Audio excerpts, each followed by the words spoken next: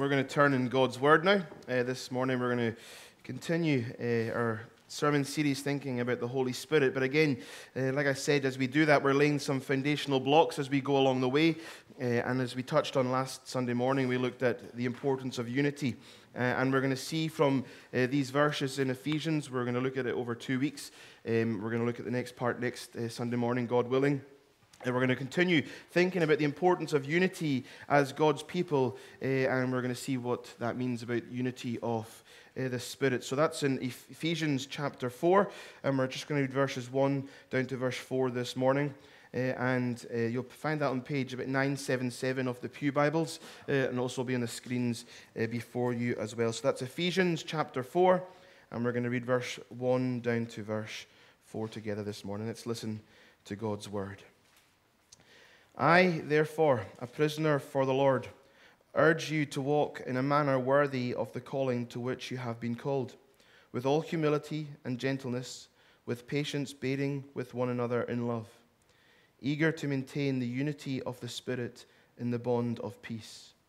There is one body and one Spirit, just as you were called to the one hope that belongs to your call. Amen. And may God bless to us the reading of His Word this morning. So we're thinking about the importance of unity as God's people.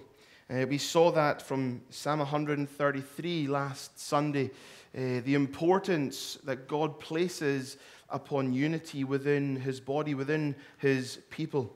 It is something that not only does God desire for us to have, we saw that from the Psalm last week, that it is good, it is godly, it is right that it takes place within the body of Christ, but also it's pleasant. It has a benefit for those who experience unity. There is something pleasing about it. We've all been in places, and maybe even sometimes, sadly, these have been churches where unity isn't present. You can go in and you just feel that there's tension in that place. And actually, it's a negative place to be in. You just feel uncomfortable being there. You know that if one little thing happens, the whole place could erupt into some sort of rammy or argument. But actually, unity is pleasing.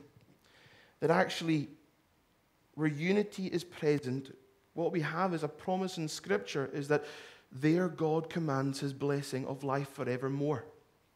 So unity is so important for us to strive after as a church. So let's look at Ephesians 4 and see what Paul says in these verses over this week and God willing next week about unity and how that connects to our study in the Holy Spirit.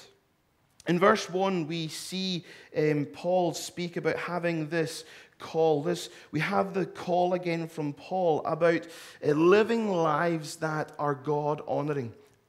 You're seeing by now that actually there is a repeating pattern in the letters that Paul writes to various churches in different places, that we see kind of the same thing about actually, guys, you should be living lives that are God-honoring. You should be living lives that are pleasing to Him. We've seen that through the study in Galatians about the fruit of the Spirit. As God's people, there should be markers and evidence in our lives that we're connected to Him. We've thought about this a lot. And then what Paul says in verse 1, he says, therefore, a prisoner for the Lord he's saying, I urge you to walk in a manner worthy of the calling to which you have been called. And in this verse, in verse 1, we have kind of what we've coined as two big theological words. We see it present here in verse 1, where we have this thing of justification and sanctification. Justification being that we are made right before God. There is this calling that God has called us to Himself, that we're made right with Him. We now stand before Him no longer as distant, lost sinners, but because of the blood of Jesus, we come before Him as His children. He sees us now as His sons and as His daughters because of what Jesus has done when we put our hope and trust in Him. There is this calling that God has placed on our lives. He's called us out of darkness and into light. And actually, Paul is kind of actually playing on this a wee bit as well, where he actually speaks about what the calling has looked like in his life. I'm a prisoner. I've walked this calling worthy. It's been in the manner that God has wanted, but this is where it's ended me up to be. I'm in chains for him. And actually, as God's people, we're not promised that this life is going to be a bed of roses. But what we do have is this hope, this anchor that keeps us grounded, that we know that ultimately what happens in this world will not take away from the glory and the hope that which is ours to come. So justification, we're made right before God, and that happens in a moment. As soon as we come before him, he no longer we have to work at that. That takes place in an instant. Justification in the blink of an eye. But then what he does show is this sanctification, which is another big word, which basically means about being made more holy, made more into the likeness of Jesus. That is a process. That takes time. You have to walk in a manner worthy. And as we do that, as we work out our salvation with fear and trembling, as we know we're right with God, we've come before him, he now sees us, we're saved, that is good, it is amazing, praise the Lord. But actually, he doesn't leave us like that. That actually there is now a process that we go on, that as we journey in this life, the things of the flesh fall away, and the fruit of the Spirit begins to blossom. Walk in a manner worthy of the calling to which you have been called.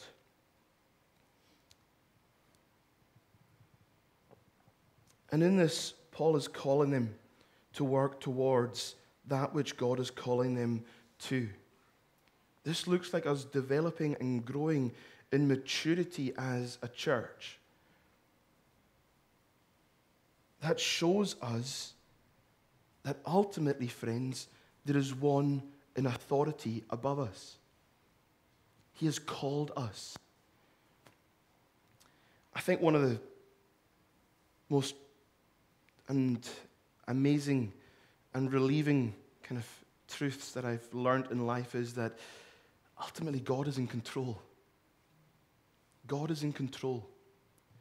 I don't understand all the time what that looks like and why things happen. But I can rest my head on the pillow at night knowing God is in control. There is one above me. There is one bigger than me. There is one better than me. And there is one at work in and through me.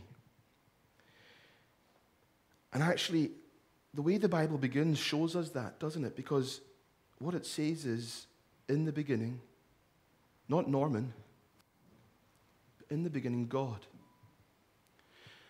And one of the biggest problems we have in life is that we've replaced that word God with my name.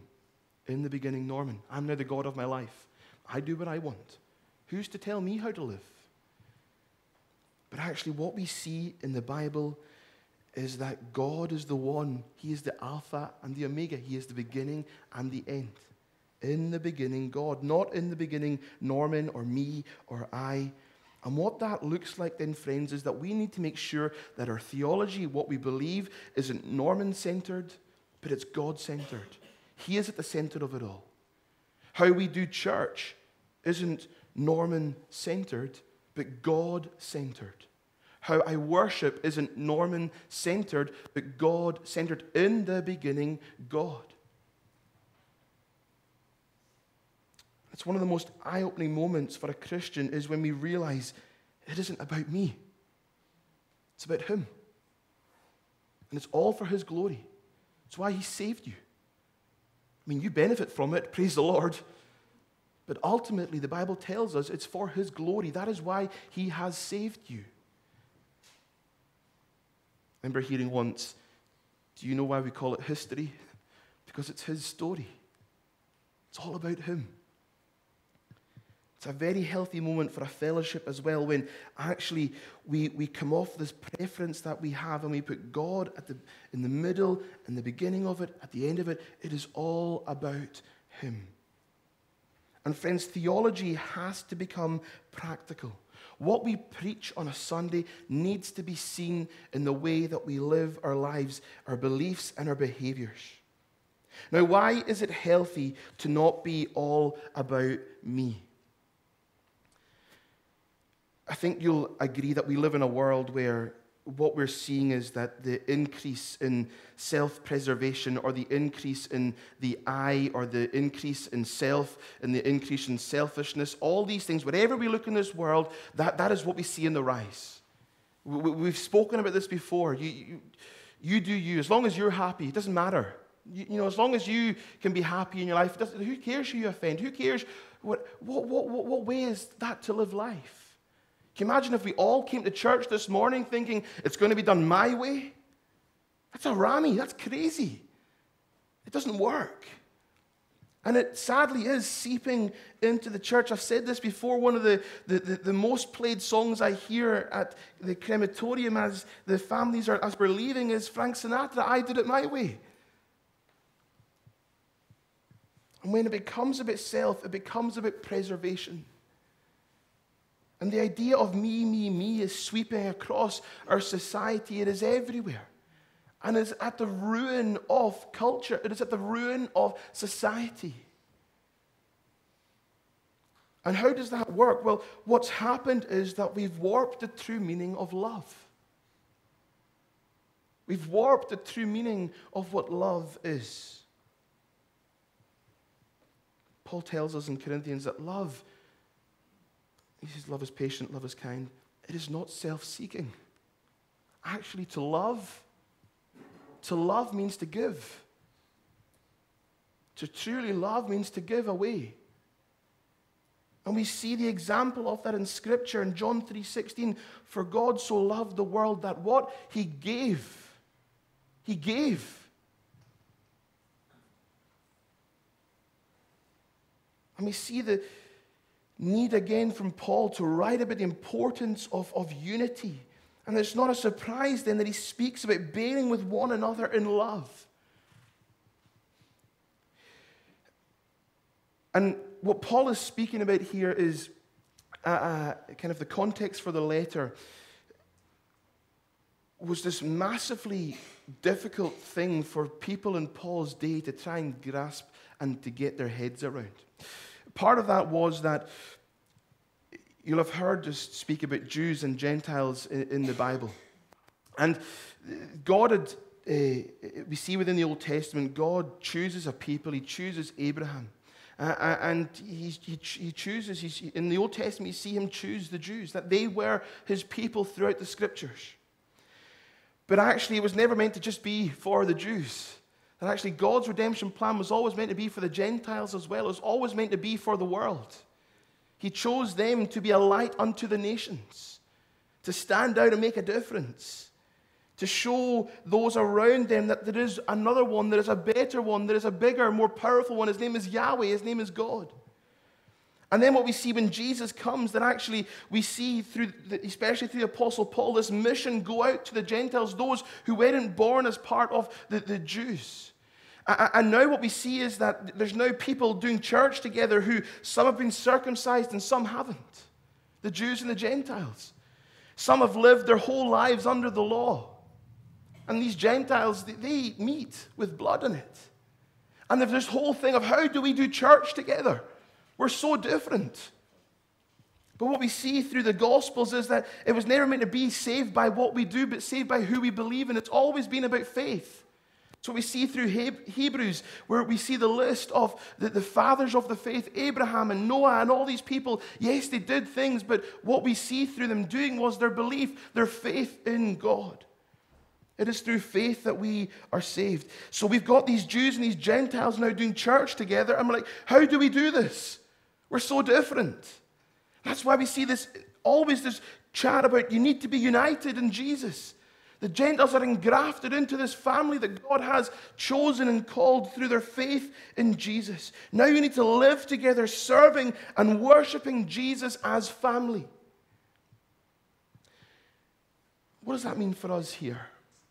Friends, there are always going to be people who come to church who aren't like you. And that is difficult. Sometimes I think, imagine if we just had a church full of Norman. I wouldn't want to be the minister of that church, I'm telling you right now. There are always going to be people who come to church who aren't like you. And what we need to do is we need to figure out how we do church together with all of our beautiful and strange and weird diversity. Perhaps this is something we struggle with as church now because we've been so used to, in our day-to-day lives being made around now. What we see nowadays is that, when you think about community, when I think about even my parents, what community looked like for them was geographical. It was about who lived around you. Those are the people you did life with, was the people who lived around you. But now, community is no longer kind of done by geography. It's now done by preferences and what we prefer. And, you drive half an hour for a decent coffee or whatever it is. We now make a choice. Actually, I don't need to live life just here. I'm going to go find people who are like me. And again, sadly, we're seeing that kind of seep into the church where we're actually, maybe we rub off against people and we struggle with them. So I'll go and find a church that suits me and my preferences better. That's not how we're called to live. And actually what we lose is something of the beauty of church. We're actually, in all of our weird, strange, and wonderful differences, there is something amazing that takes place as we come together to worship one who is bigger, better, and above us all. So no wonder the call in verse 2 is to have humility and gentleness, with patience, bearing with one another in love. And I love this verse in verse 2. And I bet as I was preparing for this morning, I'm thinking, as Paul is penning this letter to the church in Ephesus, if I was a betting man, I don't bet, but if I was a betting man, I reckon he is thinking about somebody in Ephesus. He is thinking of an individual who is really awkward, or maybe there's a situation that's been taking place, or perhaps as the letter's been read out in their church, everyone turns round and looks at Freddie. I don't think we've got a Freddie in our church. Everyone turns round and looks at Freddie. You hearing this, Freddie? You need to be patient with us. Each one of us, guys, each one of us, ladies, we all have something unique and wonderful. And what we see with church is this amazing place where we can gather together as people made in the image of God. Each one of us different, though. With this amazing opportunity to worship Him in unity. And what is interesting is that culturally, that when they would have heard that word humility in their day was a slave-like quality.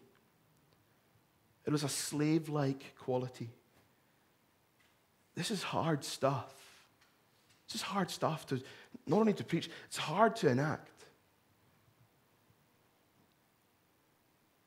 The people in those days, not too dissimilar from our day and age, they would have applauded and they would have looked to and they would have aspired to be people who kind of were that kind of bravado and having everything together and self-assured people who looked like they had it all together. And, you know the people when they walk in the room and, their ties is this and blah, blah, blah.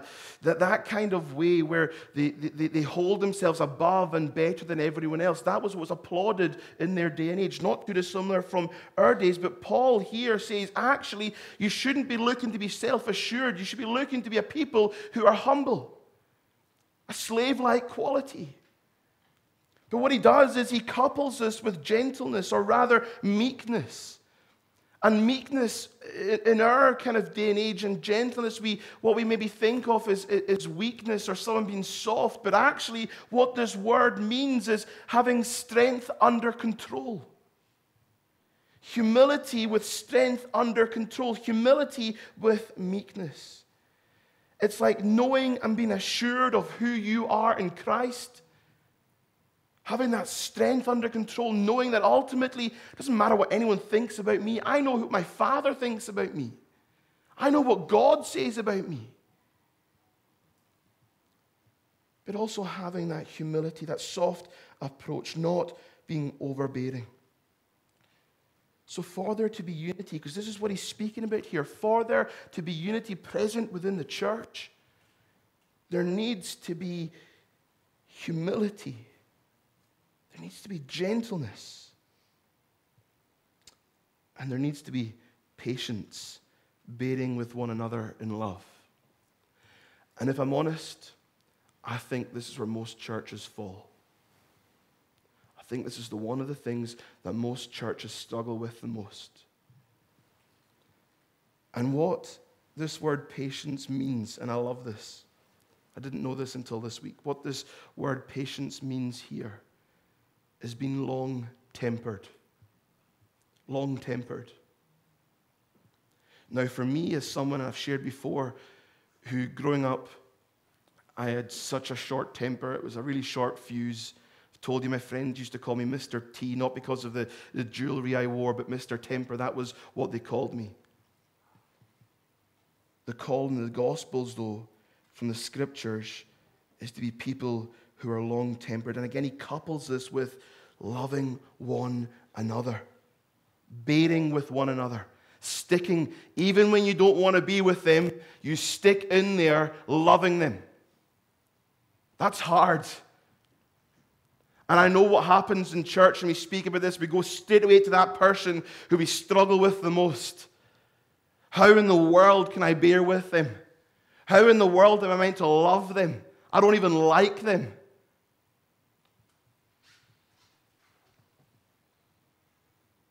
This is what spiritual maturity looks like, though. Loving each other.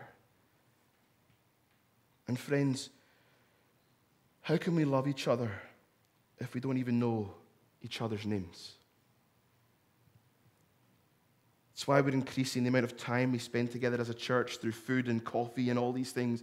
It's not just for a good jolly. It's so that community, so that unity can increase here. And churches will never achieve biblical unity unless we start treating church as not a one-day event in a week, but a life. This is about life. This is about family. This is about sticking and growing together in love. This isn't about putting up with one another until we get to heaven and hope I'm on the other side. Hope my mansion's on the other side of the road from them. It's about bearing with one another and sticking with each other in love. And what do we see from this, friends? Well, we see that unity doesn't come from the external structures that we need to get right here. And often that is what we try and work on, right? We need to increase unity here. What will we do? We'll sort of cutting it out. We'll increase the coffee time in the morning. We'll start having food together on a Sunday evening. And we start looking at the structures and the practical things that we have. But actually what we see here is that Paul doesn't say, right, for unity to take place, guys, you need to start going out twice a month for a curry together. Start having a longer coffee time on a Sunday morning. Women, go and have a tea and scones. I don't know. I don't want to get in trouble. But you know what I mean, though? It's not about the external structures. What we see here is that it is internal. It's internal stuff that we need to fix. It's internal stuff that we need to get right. It's internal stuff that we need to grow in our gentleness and our humility and our love for each other. It's internal attributes. So often we think that the biggest problem with churches are the programs that we run and the structures that we have. And yes, sometimes we need to fix them and sort them and shape them and reimagine them. But actually, so often we're looking so far out there that we forget actually, maybe it's us. Maybe it's me. Maybe, God, you need to change my heart. We could have all the curry nights in the world and it would not build godly community or unity in this place unless we start sorting out the character stuff that the Bible points to. God, give me a humble heart. Help me to love those I struggle with. Help me to bear with them. Help me to be long-tempered. When there's people saying things and it's annoying me and I could just bite their head off. God, give me a soft tongue. Help me love them even then. And maybe that's what we need to begin to look at is our own hearts. You know, friends, The Bible should be a mirror that we stand against. And I said that's the process of sanctification. It doesn't happen straight away. It is a lifelong process and a lifelong journey. We stand against the Scriptures. We stand against God's Word. And we should use it as a mirror. And actually, do I look like that? Can I see myself in it? If not, God, shape me, change me. For friends, we are meant to be different. We're not meant to all be the same. And that is amazing. But that means that in this place, we've got people who look different, who sound different, who react different, who like different things. We have different tastes. We have different hobbies. We have different pastimes. We have different gifts. We have different talents. We have musical people. We have crafty people. We have technical people. We have arty people. We have people who like to read. We have people who don't like to read. We have people who are good with numbers. We have people who aren't good with numbers. We have people who are good at remembering things. We have people like me who forget things all the time, and I have to take notes to remind myself. And that's okay. Why? Because each one of us have been fearfully and wonderfully made. And what unity in the Spirit does is allow all these amazing and unique talents and people to gather together in one place and flourish under the gospel of the Lord Jesus Christ. But for that to work, we need all humility. We need all gentleness. We need to be long-tempered. And we need to love each other well. And just as we finish this morning, what we see in verse 3 is that there aren't silos in the Christian faith. There aren't silos. That actually God is doing one thing, and we're going to touch more on this next week, and that is the binding truth for our unity here, is that God is doing one thing. We aren't united because we have the same interest. It's not to do with gender or age. It's not even because of our giftings. Our unity is found in a person, and his name is Jesus.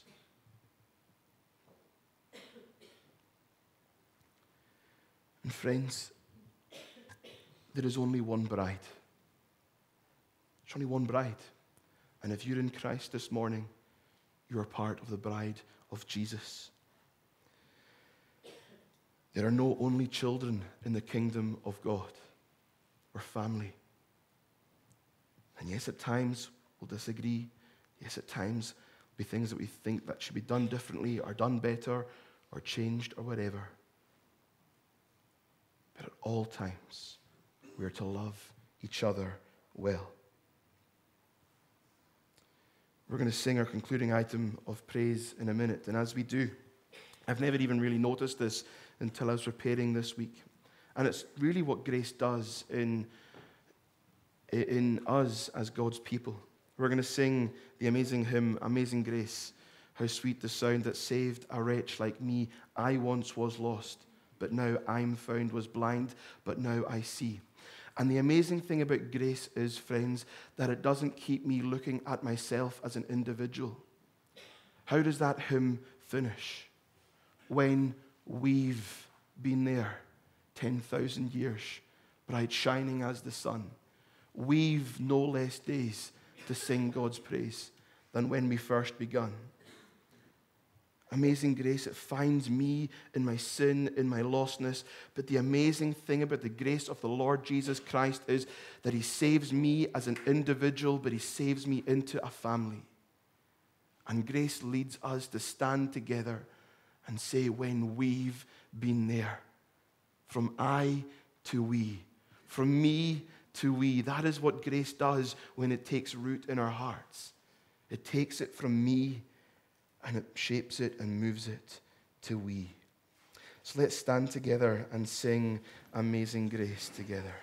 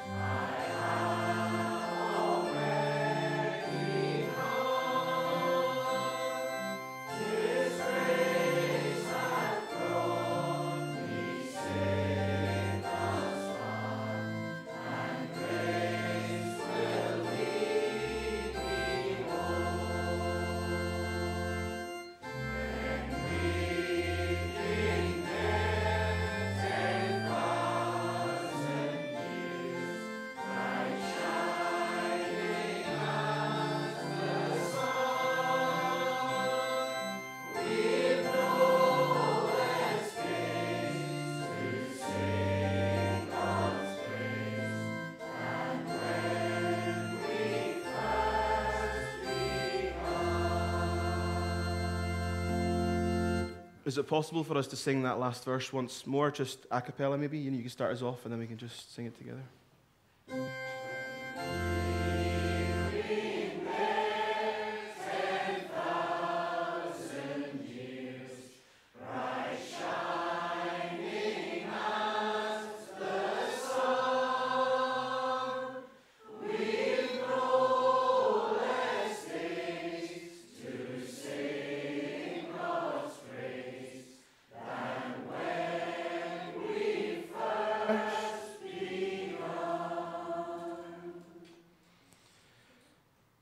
And now may the grace of the Lord Jesus Christ, the love of God the Father, and the fellowship, presence, and power of the Holy Spirit be with us all now and forevermore.